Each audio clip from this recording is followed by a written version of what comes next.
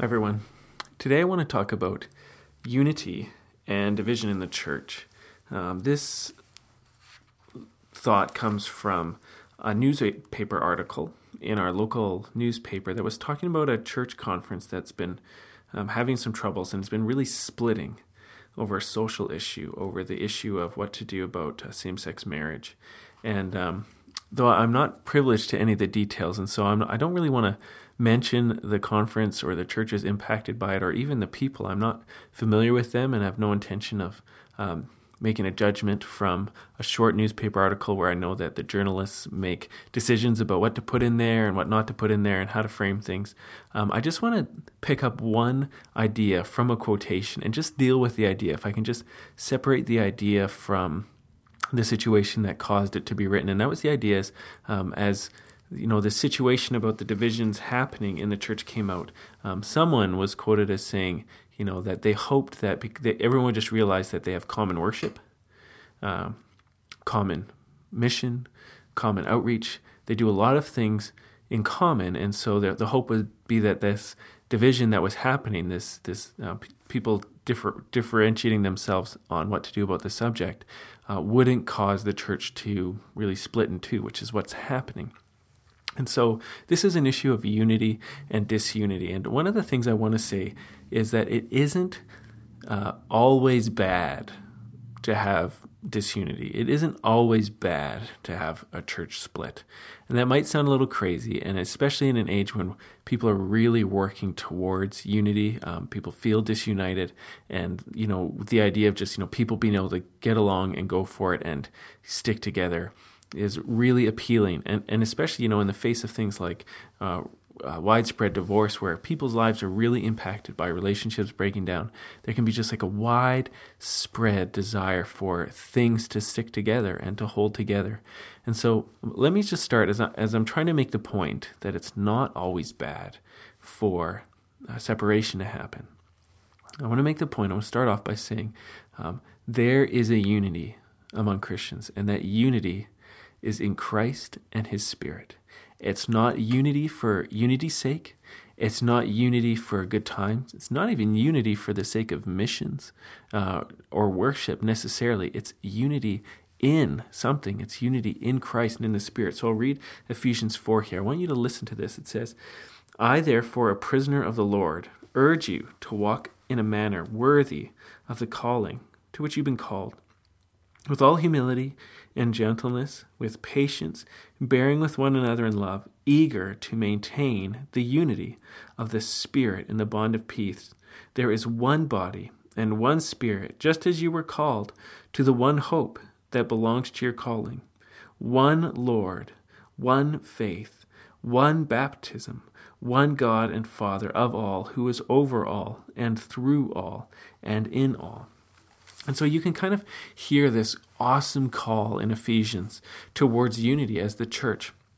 He says, you know, use patience, use love, use forbearance, use everything you can to maintain the unity of the Spirit. Don't fight, don't bicker, don't go at each other, don't keep judgments and offenses. Get rid of everything you can in order to hold the unity of the Spirit, because the Spirit has brought us into unity with the one Lord, in one baptism, with one Father, and he goes on and on and on to say, we are united in Jesus, so do everything you can to maintain that unity. So you might think, so Rob, where are you getting off saying some kinds of disunity aren't that bad? There is a place for separation, even for a Christian. And I want to take us there just by saying the unity that we long for and need to fight for is unity in the Lord. And therefore, when people are calling for unity contrary to the Lord, that is a kind of separation. And so true unity with the Lord can involve separating yourself from a movement that is counter to the Lord. So let's jump over into another letter written by Paul, where he talks about He's warning the Corinthians that some of the things that they seem willing to embrace are going to separate them from the kingdom of God. And he's warning them. So he says this. This is 1 Corinthians 6, verse 9. He says, "Do you not know that the unrighteous will not inherit the kingdom of God? Do not be deceived. Neither the sexually immoral, nor idolaters, nor adulterers, nor men who practice homosexuality, nor thieves, nor the greedy, nor drunkards, nor revilers, nor swindlers will inherit the kingdom of God. And such were some of you, but you were washed, and you were sanctified, and you were justified in the name of our Lord Jesus Christ and by the Spirit of God." So what's he saying there? Well, he's warning them. He's got that awesome warning where he says, don't be deceived. He's saying, I have apostled for quite a long time now. I've planted a few churches. I've seen a few things. He says, there are things that Christians actually want to be deceived about. And one of the things they want to be deceived about is the truth that if your life is characterized by sin, you will not enter the kingdom of heaven. That is a truth. That's a reality that the Apostle Paul is saying that Christians are in jeopardy of rejecting, of ignoring, of believing a lie about, and it will have devastating consequences. You can jump out of an airplane without a parachute, and you can be so convinced that you will survive the impact, landing in the prairies, but you're deceived, and there's nothing that can change it. No strength of conviction, no theological argument can change the fact that planet Earth rushing towards you at 100 miles an hour is going to devastate your body. And so Paul says the same thing. There is a reality here. Don't be deceived. The unrighteous will not inherit the kingdom. And so what he's saying there, he's actually putting a dividing line down the church. He's saying, church, the church of Jesus is washed from these sins. And we grow up into a life where we get freer and freer of the things that we've been washed from, and we pursue a life of holiness. And I'm not saying everybody has to be perfect. I'm not saying that the church is meant to be rude or exclusive towards people who live like this, but we do need to be very clear about what kinds of lives are faith-filled responses to the gospel of Jesus, and what kind of lives are deceived lives that actually have not believed the gospel, but are clinging to something else as an idol, some kind of behavior or some kind of religious worship or some kind of anything. There is a dividing line because our unity is in Christ. Our unity isn't just together.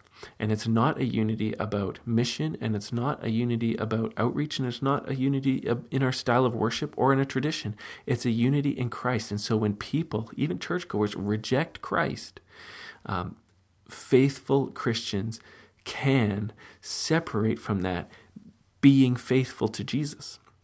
They're rejecting the rejection of Christ. They're separating themselves from those who separate from Christ, if you want to look at it this way. Let me paint a different picture, okay? Take an abortion clinic on one hand and take a maternity ward on the other hand. Someone could look at both of these operations and say, boy, they have a lot in common. They both have nurses. They both have doctors. They both have implements. They both have tables. They both have crash carts. They both have medicines. They both have pregnant women coming into there. There's a lot in common. And these two operations could be in total unity. They're pretty much doing the same thing. And we shouldn't let the little details get in the way. But if you think about it, the people on the maternity ward, their whole reason for existing is saying, we are going to do everything to make sure that that baby comes out of our maternity ward alive with mom or with mom and dad. Whereas the abortion clinic is saying, we're going to do everything we can to make sure that that doesn't happen. Two radically different purposes. All right? And the purpose of the church is to glorify Jesus and is to see people enter the kingdom of God and enter eternal life.